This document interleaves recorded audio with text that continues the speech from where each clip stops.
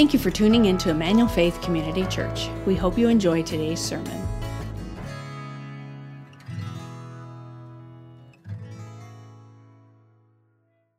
My name is Sharon Chapman, and I'm the director of the Living Free in Christ Ministry here at Emmanuel Faith. And I'm going to read Philemon 1 through 11 for you this morning.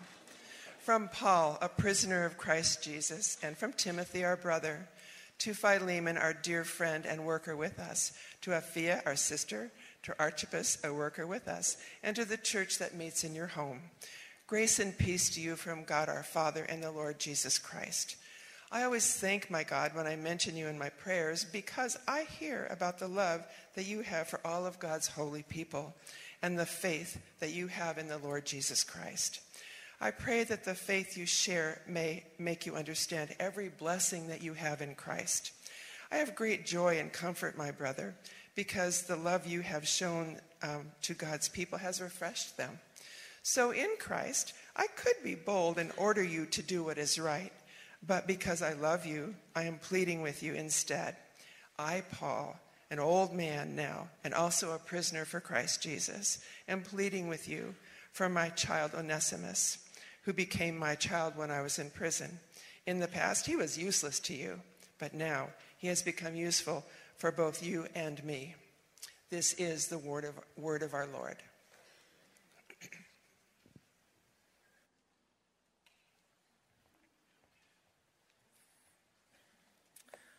Well, good morning.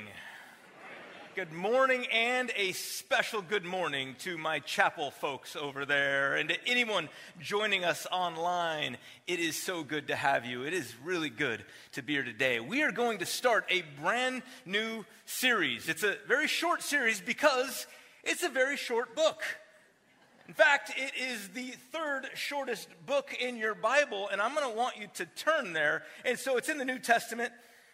You got to turn your Bible the right way. It's in the New Testament. Somewhere in here, you're going to see a bunch of T, Thessalonians, and Timothy and Titus, and then you're going to hit Philippians. If you get to Hebrews, you've gone too far. Okay? But you might miss it because it's just one page in my Bible. 335 words, 25 verses, and yet, I'm pretty sure we can spend about 4,000 words talking about it at least 2 times up here, because there is a lot in this book. This little letter is a wonderful, wonderful letter. There's a lot in this. This is the only letter of Paul that doesn't mention the cross or the resurrection. It's a very personal letter. This letter was written to a man named Philemon, and you just heard the first half of it. He's writing for a very particular reason, but you got to remember, in studying letters, okay, when these letters of Paul, we call them books sometimes, but it's a letter that was written, that we got to remember that we're really reading someone else's mail, right? And we just have one side of the conversation. I was explaining that to a student once, and they said, hey, thanks. I was explaining that to a student once, and they said, that sounds like mail fraud. And I said, well, no, not really. So I tried a different tact. I said, it's kind of like listening in on one side of a phone call conversation. And he said, well, that's creepy. And I said, all right, well, either way, it's an important concept to understand that we can only see part of this, right? And so we have to do a little bit of digging to figure out what's going on here behind the scenes, what the context is, and that's what we're going to do together today. There's 3 main characters in this book. Okay, there's of course there's the author, Paul. Okay, he begins by saying that he's a prisoner for Christ Jesus. And just to be clear, he's not saying that metaphorically. He is literally in prison somewhere. Okay, most likely he's in Ephesus, about 80 miles away from where this letter was sent. Apparently sometime while he was doing time there in Ephesus, he met a runaway slave. This runaway slave's name was Onesimus. And Onesimus is mentioned in the letter because this letter was written, in a sense, on the behalf of Onesimus, for his sake. But it's written to a guy named Philemon. Now, this is just mind-boggling to me because sure enough, Paul in a prison meets a runaway slave. Now, we don't know how many runaway slaves came to Paul, but this runaway slave happened to be someone who ran away from his slave owner who happened to be converted by Paul at some point in the past. So Paul knew this person. And here, in this letter, Paul is asking Philemon for something very particular. He's asking this Philemon, this rather wealthy landowner, who the church actually meets in his home there in Colossae. He's asking him something very particular. It's like I said, it's the most personal letter that we have from Paul. It's not written to correct any false doctrine like some of the other letters. It's not written to tell us, how to do church. It's written to ask Philemon to free a slave. Philemon, will you let this slave go? In fact, this slave may have hurt you and harmed you in some way, but I want to ask you that you forgive Onesimus and let him go. Set him free. But one of the most interesting things about this is the way that Paul goes about asking for this. And that's what we're going to dive into today in the first half of this letter. We're going to look at how he does this, and we're going to be getting at the why he does this. And so the main request, we kind of just got to it, barely got to it in our passage today. The main request that Paul asks starts in verse 8. So look on with me. In verse 8 it says, accordingly, though I am bold enough in Christ to command you. In other words, he's saying, I am an apostle. Remember that, okay? I could command you to do the right thing, to do what is required, he says. Verse 9, yet for love's sake, I prefer to appeal to you. I, Paul, an old man, and now a prisoner also for Christ Jesus. I appeal to you for my child, Onesimus, whose father I became in my imprisonment. Now, clearly, he became his spiritual father. That here, Onesimus was converted while he's in prison. Now, verse 12 begins the request. But we just got to set the context and see what exactly he's asking for. Why is he writing on behalf of Onesimus? He says, I am sending him back to you. Now, the idea completes itself at about the middle of verse 15. If you kind of look down, he says, he's saying, I'm sending him back to you so that you might have him back forever. And get this, no longer as a bondservant, better translation of that word is slave, no longer as a slave, but more than a slave, as a beloved brother. This is a huge request.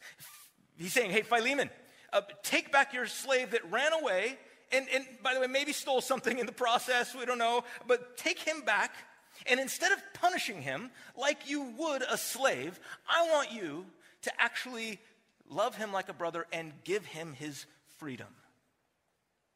This is Paul's request. And yet, he does so in the most understated way. He does it in this subtle, very gentle request. And we'll get to look at the way he does it a little more next week. But now in this message, we're going to look a bit at how Paul sets this all up. Because I'm convinced that what may look at first like an innocuous little letter, an unimportant one single page in our Bible, it may look like that in this is something powerful. It's a super profound statement about the anatomy of forgiveness, about how the gospel of Jesus Christ changes everything. In fact, even in this little letter, the scholar N.T. Wright would say this way. He says, even if we only had the letter to Philemon, if that was the only evidence of first century Christianity we possessed, we would know that something quite dramatic and remarkable had taken place, because nobody in the ancient world was thinking quite like Paul is thinking here there is something powerful going on, something very different. And to understand that, we have to look back at how he sets this up. And the key to this is in verse 6, but I'm going to start you in verse 4. I thank my God, he says, always when I remember you in my prayers. It starts like we hear lots of Paul's letters starting with thanksgiving. But don't miss this, because this is important. He says, because I hear of your love and of the faith that you have toward the Lord Jesus and for all the saints. In other words, I hear that you, Philemon, are a strong man of faith. You have faith. That's good. Now he says, verse 6, I pray that the sharing of your faith may become effective. Now wait there. That the sharing of your faith may become effective. Now, when we hear this phrase, sharing of faith, we might be tempted to think that Paul's now talking about something else. That now Paul is talking about, something like going out on the street and sharing your faith or talking with a coworker about Jesus. Okay, all very good things. But Paul hasn't changed the subject here. What Paul is doing is saying something very particular. He's saying, I want you to share your faith. I pray that you share your faith in a very particular way. I pray you share your faith by forgiving Onesimus. He's already started his request here. You see, faith and forgiveness goes hand in hand. It takes faith to forgive. And actually, one of the entrances into faith is saying, I'm sorry, I need forgiveness. And so they are inseparable. In fact, there's a great little scene in Luke chapter 17, verse 3. And Jesus is telling the disciples, the apostles, this. It says, for if your brother or sister sins against you, rebuke them. And if they repent, forgive them. Even if they sin against you 7 times a day, and 7 times come back to you saying, I repent, you must forgive them. This is his instruction to us as believers, and they get the point, because look what the apostles say. The apostles said to the Lord, increase our faith. That's going to take faith to do that. We can't just go around forgiving everybody. I'm going to need faith to do this. They get it. And this is exactly what Paul is pointing out. He's recognizing you have faith, and because you have faith, I want you to forgive. Like he was saying, I pray that the sharing of your faith may become effective. May it do something. May it be useful. May it be used in people's lives for the full knowledge of every good thing that is in us for the sake of Christ. In other words, as you share your faith, specifically through forgiveness, that's the opportunity where you can gain the full knowledge, the experiential knowledge of all the goodness that we have in Jesus. This is huge. If I could summarize the principle that Paul is suggesting here, it's very simple.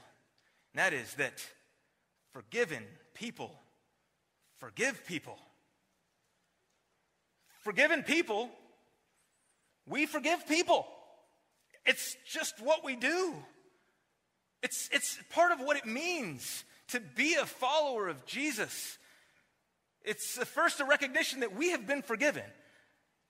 But then it's taking the forgiveness and passing it on to others.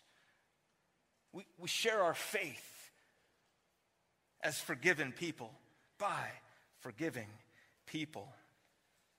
And one of the first Christian sermons ever preached, it's recorded in Acts chapter 3, verse 19. Peter invites the crowd. He looks out to them and says, repent. Okay, ask for forgiveness. He's saying, repent. And he says this phrase, turn to God so that your sins may be wiped out. I love that phrase. When we repent, our sins will be wiped out. And we have assurance of this. John says it this way: because of what Jesus has done for us on the cross, he says, if we confess our sins, he is faithful and just and will, what is it? Forgive. Did I hear you in chapel? Good. He will forgive. He will forgive us our sins and purify us from all unrighteousness. We have confidence that we have been forgiven. And if you're out there today and you need that confidence, I just want to ask you, is today the day when you need to repent and turn to God? Because he will wipe away your sins. And then you can join in with us as forgiven people, forgiving people. That is what it's about. Today, it's my goal to really, though, ask the why of forgiveness. Why is it that we forgive? And so, why is it that forgiven people forgive? And first, the first point is really, in a sense, it's just a restatement of the main idea. Why do we forgive? We forgive because God first forgave us. That's why we forgive. We're taking it and passing it along. You see, it's interesting that offering others forgiveness is just not really an option, right? In fact, it's baked into the prayer that Jesus taught us, right? Remember, he says, forgive us our debts as, what is it? As we forgive our debtors, right? It's a both and. We look to God for forgiveness as we are forgiving others. Forgiven people forgive people. It's how we share our faith. But remember, we don't forgive people because we are better than them. We forgive people because we're forgiven. As Romans 5 puts it, but God shows his love for us in that while we were sinners, Christ died for us. It wasn't because we were good enough. It's because we earned it. It was while we were sinners. That is when Christ took the initiative to offer us forgiveness there on the cross. And so, that's why we forgive, because he forgave us first. The fact of the matter is, we weren't forgivable. Forgiveness has always been God's way. And it's always been God's heart. He was always in the business of forgiving the unforgivable. The people who hadn't earned forgiveness, who hadn't figured it out. This has always been God's heart from the very beginning. In fact, I want to take you there. I think the best example that we have of God's initial reaction to sin is the way he responds to the first sin. Because back in the Garden of Eden, you can turn to page 3 if you really wanted to. You could see it. But in Genesis chapter 3, we have the story of the very first sin ever committed. When God Almighty, in all perfection, confronts sin for the first time. You remember the story probably, but it involves a serpent tempting Eve to take an apple or a fruit of some sort and eat it. The one thing that God said don't do. And she does it.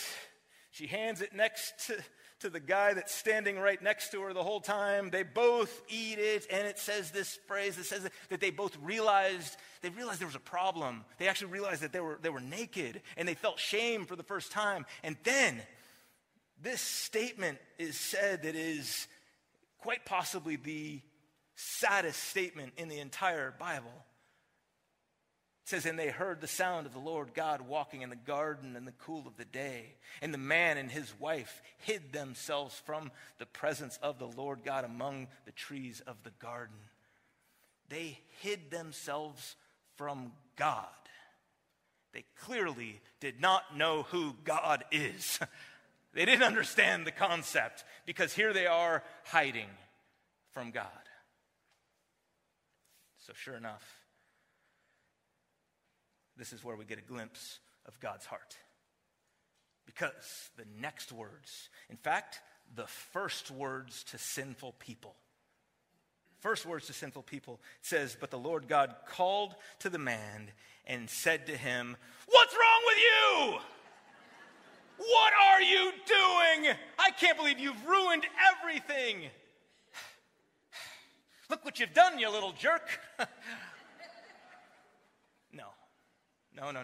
I think that's what we expect. That's what we expect God to say. We expect God to say, I can't be around you anymore. But that's not what he says. Look what he says. "Where are you? Hey, I'm here for you. Come on out." And now, just to be very clear, when God asked the question, "Where are you?" do you think that God is looking for new information? He knows exactly where they are, right? He's saying that because what he's offering is himself. He's offering forgiveness already. This is God's heart, and it is God's ways. And so this has always been his heart. It's always been his way. This is why it was Jesus' heart, and it's Jesus' way. And this is why Paul is telling Philemon, this is how you live in the way of Jesus, with the heart of Jesus. You offer forgiveness.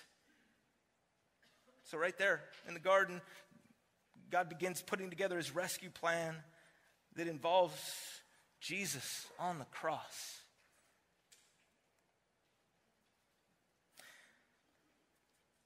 But I want you to notice something here.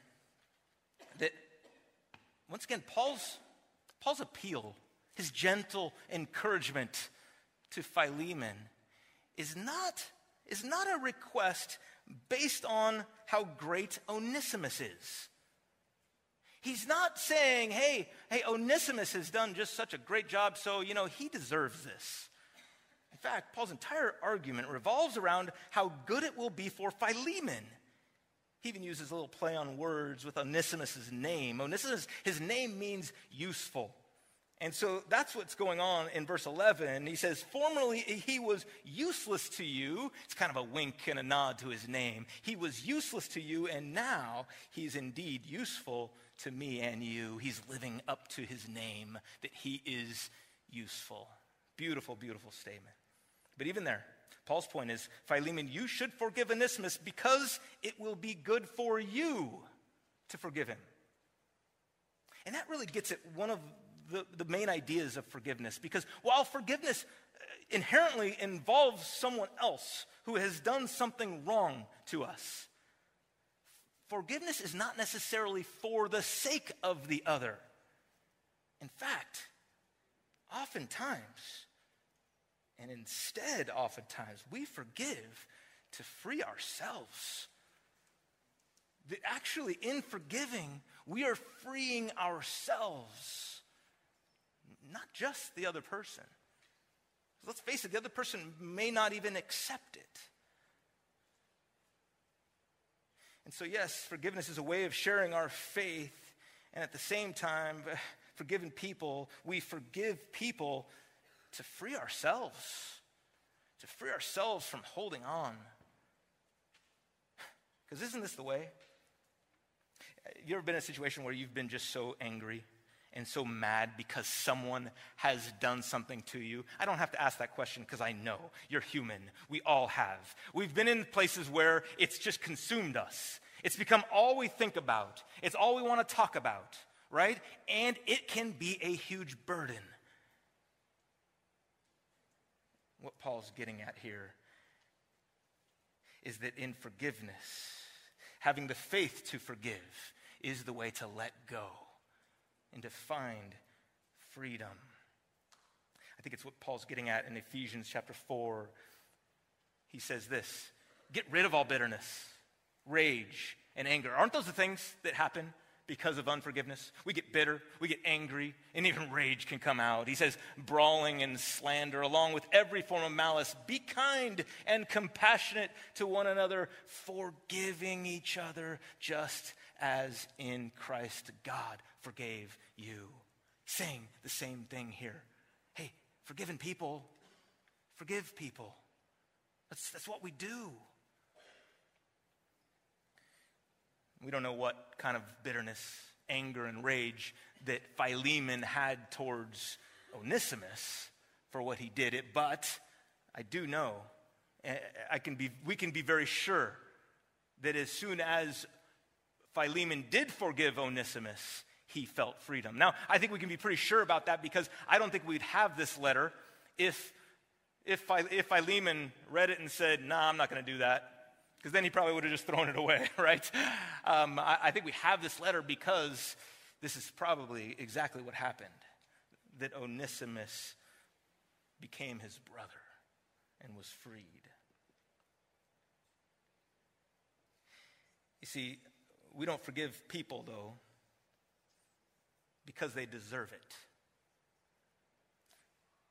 You get that? We don't forgive people because they deserve it. In fact, to be very clear, forgiveness is only an option when someone doesn't deserve it.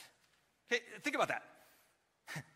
Forgiveness is only an option when someone does not deserve to be forgiven. If someone thinks that they deserve to be forgiven, that means that they just don't think that they were wrong in the first place. That means that they think there's a misunderstanding, and that's very different than forgiveness. This is why you can't ever say, "Haven't I done enough to earn your forgiveness?" You can't ever say that. It doesn't make any sense to say, "Don't I deserve forgiveness?" I hate to tell you, deserves got nothing to do with it. That's just, they're not together. It's not the same thing. You cannot earn forgiveness. You can only admit that you were wrong. And in fact, as soon as you do, you're a lot closer to recognizing, to gaining forgiveness. You can't deserve it because forgiveness is only an option when someone doesn't deserve it. Now, I believe this statement fully. This makes sense to me, and yet brings up a pretty big question in my mind about this letter in particular. Because here we have a situation that seems a bit backwards. Because it actually seems to me that Onesimus actually does deserve freedom. Here, we have to remember, this is Paul requesting very gently that a slaveholder sets a slave free. Now, my question just simply is, shouldn't it be the other way around? Shouldn't Paul be asking that the slave forgive the slaveholder for mistreating the slave, for even being a slaveholder in general? I mean, don't we live in a world today when all the stories, all the heroes are the ones who have run away from slavery? In fact, we're a country founded on freedom. We want that. So this is a good thing that he's run away. He found freedom. Why in the world would Paul be sending him back to this evil institution? Shouldn't Paul use this as an opportunity to condemn slavery once and for all? In my mind, this would have been a great time for Paul to wax eloquently about the inherent worth of Onesimus as a human being made in the image of God. I wish he would have gone to the same and elaborated more on this concept that he brings up in Galatians 3. So in Christ Jesus, you are all children of God through faith. For all of you were baptized into Christ and have clothed yourself with Christ. There is neither Jew nor Gentile, neither slave nor free, nor is there male or female, for all are one in Christ Jesus. Oh, how I wish that Paul would have kept going on that. It would have been great if he would have just put an end to slavery right then and there. So I want to take you on just a little tangent here that I think is very important. It's not in your notes, but the tangent has to do with this question. Why didn't Paul explicitly condemn slavery right then and there? Why didn't he do that? I want to give you 4 reasons. Not all of them are perfect reasons. They're just not. But the first one is it was not as evil as the American version. Okay, because in our head we have ideas of the sad history of American and European slavery that was awful. It was sadly the worst, some of the worst that the world has ever seen. Especially because it was mixed in with an overt racism that was terrible. It brought out the worst in humanity. It really did. Slavery then was not quite like that. In fact, it could have been quite a lot better. I mean, it wasn't like people were, volunteering to be slaves, but even there's an example in Abraham. When Abraham is told that he's going to have this great nation and he's going to inherit all this land, what he actually assumes is that that's going to be through his slave, Eliezer, who was a part of his family. Okay, this is a different relationship that he has. Okay, the second one, and these are kind of quick, but it was the way society, it's just the way society worked. Okay, it very much was. In fact, it was like the air that they breathed. It was very much built into the way that it worked. And here is Paul, who has a lot of authority in the church, but the church is a very small segment of society at the time. So Paul does not have authority to abolish something that is so much bigger and pervasive in the world. And in fact, some have said that it would be like saying and trying to abolish the automobile. How many of you came to church today in some form of automobile? Anyone? Yeah, okay, yeah, right? It would be like saying, okay, none of that. It would change the very nature of society. So maybe that's one of the reasons why he didn't. The other one is that there was a bigger slavery problem that Paul was facing. There was a much bigger slavery problem, and this was a spiritual slavery that we all face. In fact, this term of slavery was one of the key metaphors that Paul used about sin. That if we're slaves to sin, then guess who the slave master is? It is Satan. And so there was a real problem there. But then, I think another reason is that the Bible was already very clear on the issue of slavery. That actually, although some have tried, you cannot justify slavery using the scriptures. You just cannot. It is not possible. I think we sometimes forget how much of this book is actually about slavery. It is actually about freedom from slavery. You got to remember that this book was written by former slaves.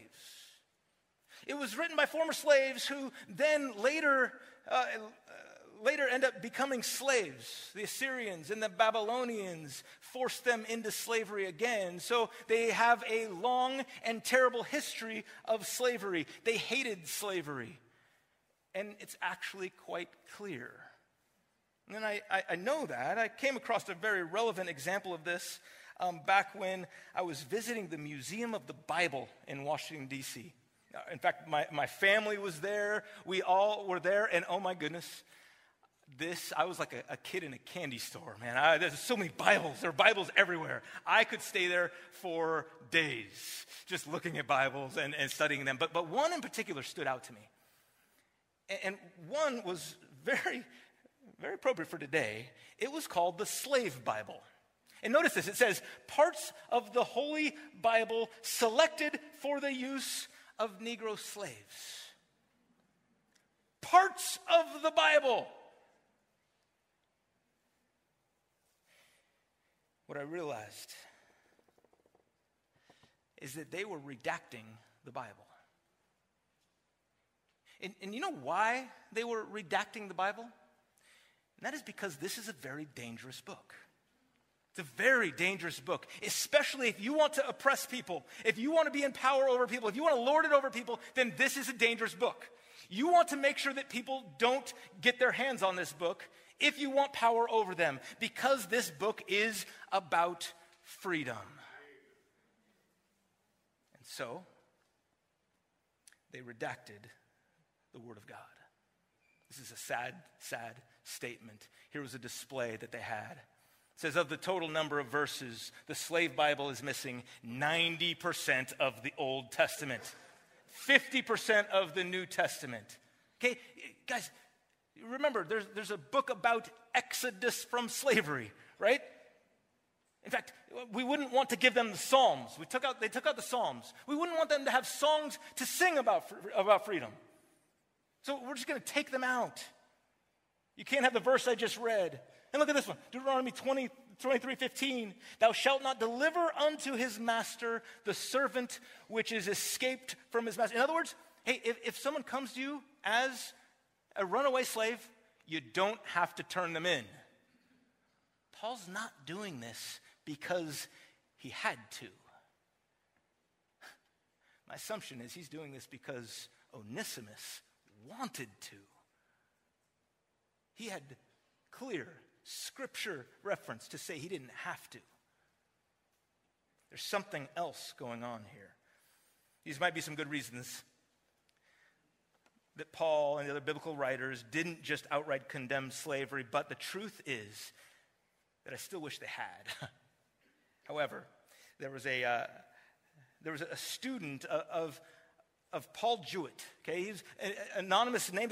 Paul didn't, I guess, remember this guy's name, but a student came up to him when he was teaching this. He was a theological student in Zimbabwe, and this is what he said. He said, slavery is a system of bossing people around. If Paul had bossed Philemon, the slave master might submit and grudgingly free Onesimus. But, get this, the principle of domination would still be intact, and slavery would spring up again inside the church in more ways than one. Instead, Paul subverts the entire system of domination by appealing to Philemon's free decision to act in a manner consistent with the equality and love between brothers and sisters in Christ. What Paul does here is masterful. It's like the old principle of teaching a man to fish, right? It's like the moral equivalent of that. Like, right, you can give a man a fish and he can eat for one day. You can teach a man to fish and he can eat for a lifetime. What Paul's doing here is saying, I could tell you what to do and you'll do the right thing now, or I can teach you how to do it. And then you might live the right way for the rest of your life. This is what he's doing here. So, he is not forcing his way on him. He's inviting him to share his faith. It's not something we can demand because we forgive as an act of love, not an obligation. We don't forgive because we have to. It is an act of love. But let me be clear. It's an act of love. It doesn't have to accompany a feeling of love. You don't have to feel like, oh, I love this person so much, so I'm going to forgive him. In fact, it's often the exact opposite, right? It's often the people that we're mad at, we're angry. Anger isn't the sin, it is sinning while you're angry. Anger that leads to sin. So you don't have to feel love, but that's what the act of love is, and that's what we're called to. That's what Christian love is. As you trust Jesus and live out in love of others, forgiveness is how we live it out. It's how we become agents of God's forgiveness. So the willingness to forgive is supposed to be a natural byproduct of the experience of God's grace. It's just supposed to flow out of us. When God's grace comes into us, forgiveness is supposed to be spread out to all of us. And this is important because it's the most countercultural thing that you can do. In fact, it's not just counter to our culture. This is counter to every culture. This is counter to human cultures of all kinds. Forgiveness is powerful. And that's why it's sharing our faith. Because the last reason at least why is we forgive in order to point people to Jesus. We forgive to point people to Jesus. Forgive people, and they do so to point people to Jesus. Now is where you might be thinking to yourself, but wait a minute, Josh, isn't forgiveness just this thing between me and God? Right? Isn't it, me and God and maybe the other person, okay, fine. But how is that pointing people to Jesus? And all I want to point you to is just to suggest that that's not the way Paul thinks about forgiveness. And how do I know that? Look back at verse 1 and 2 and just notice who this is written to. So here, Paul is writing not just to Philemon. It is also written to Apphia, our sister, which is maybe Philemon's wife. We don't know. The Archippus, our fellow soldier, maybe this is Philemon's son. So sure, now he's airing his dirty laundry in front of his whole family. Great. Thank you, Paul. But not only that, it keeps going. And the entire church that meets in your house. This is not just a personal thing. This is a church thing. Paul's saying, I want you to forgive because that's sharing your faith. And it's going to point people to Jesus. You can be an example to people around you when you forgive. Faith must go from being this merely personal, private thing into becoming a social and communal and family thing. That's what faith is. And that's what forgiveness is supposed to be.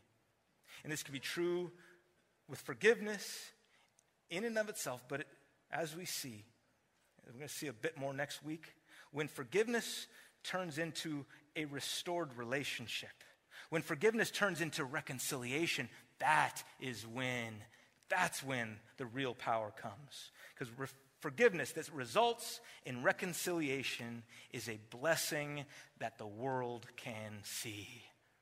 It's a blessing that the world can see. Because you guys, wait till you see the end of this. Wait till you see what Paul's hope is in this. His hope is that these two people from radically different sides of the economic spectrum, of the social spectrum, would come together as equals. And what a statement that can be to the world.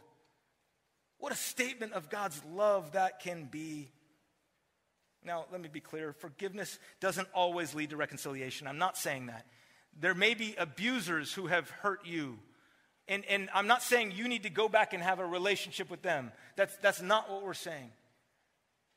But when it can, and when it does, and when it's safe to do so, it can be powerful.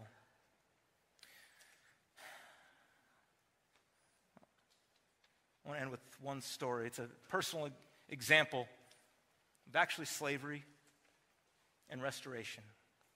Happened to my great-grandmother. I called her Nana. She grew up in Armenia, and she went through the Armenian genocide, where about 1 million Armenians were slaughtered or killed. And Nana was a young child at the time. She saw many people killed. She had to live and hide in between dead bodies at some parts. I mean, she told us stories after stories as kids. And I remember whenever we'd start getting angry and mad especially at the Turks that did this, she would say, no, in her thick Armenian accent, you have to pray for the Turks. She went through so many things that I don't have time to go into. Terrible, terrible circumstances. But at one point, she ended up living with a Turkish family. Actually, a Turkish family kidnapped her and took her in as a slave. She worked for them. She says after she left, they had to hire 3 people, but she was taken away from them, fortunately. No, she would say that. She worked for them for nothing. She ate crumbs. And they abused her. She didn't talk about what they did to her, but I can only imagine. Sure enough, years later, miraculously, she made it to the States. She was living in Lowell, Massachusetts at the time. She has been married and she started a family. And she gets a knock at her door from a very old Turkish woman. And it happens to be the very Turkish woman that had enslaved her back in Armenia. She had made it to America and she was now destitute. She was in poverty. She didn't know what to do. So sure enough, because my great-grandmother had met Jesus in a German orphanage run by German missionaries, she realized that she was forgiven. And you know what she did? she forgave. Because forgiven people forgive. And for the rest of that woman's life, my Nana secretly gave her money, helped her, restored her. Do you know what that does? You know what that story does? It points people to something bigger and greater and more powerful than any of us. It points to Jesus. And so let's be people who forgive. You're going to have to write this in. What is it that I need to do? Who is it that I need to forgive? Or maybe I need to just stop trying to say I deserve forgiveness. You just can't. And accept it. But who is it? Let me pray. Lord, you're good to us. You've loved us. You've shared your forgiveness with us. Now give us the faith to forgive, because forgiven people forgive. Thank you for listening to our service. We'd love to have you join us in person. For more information about our church and service times, please visit efcc.org. If you would like to support the ministries of Emmanuel Faith, you can do so at efcc.org/give.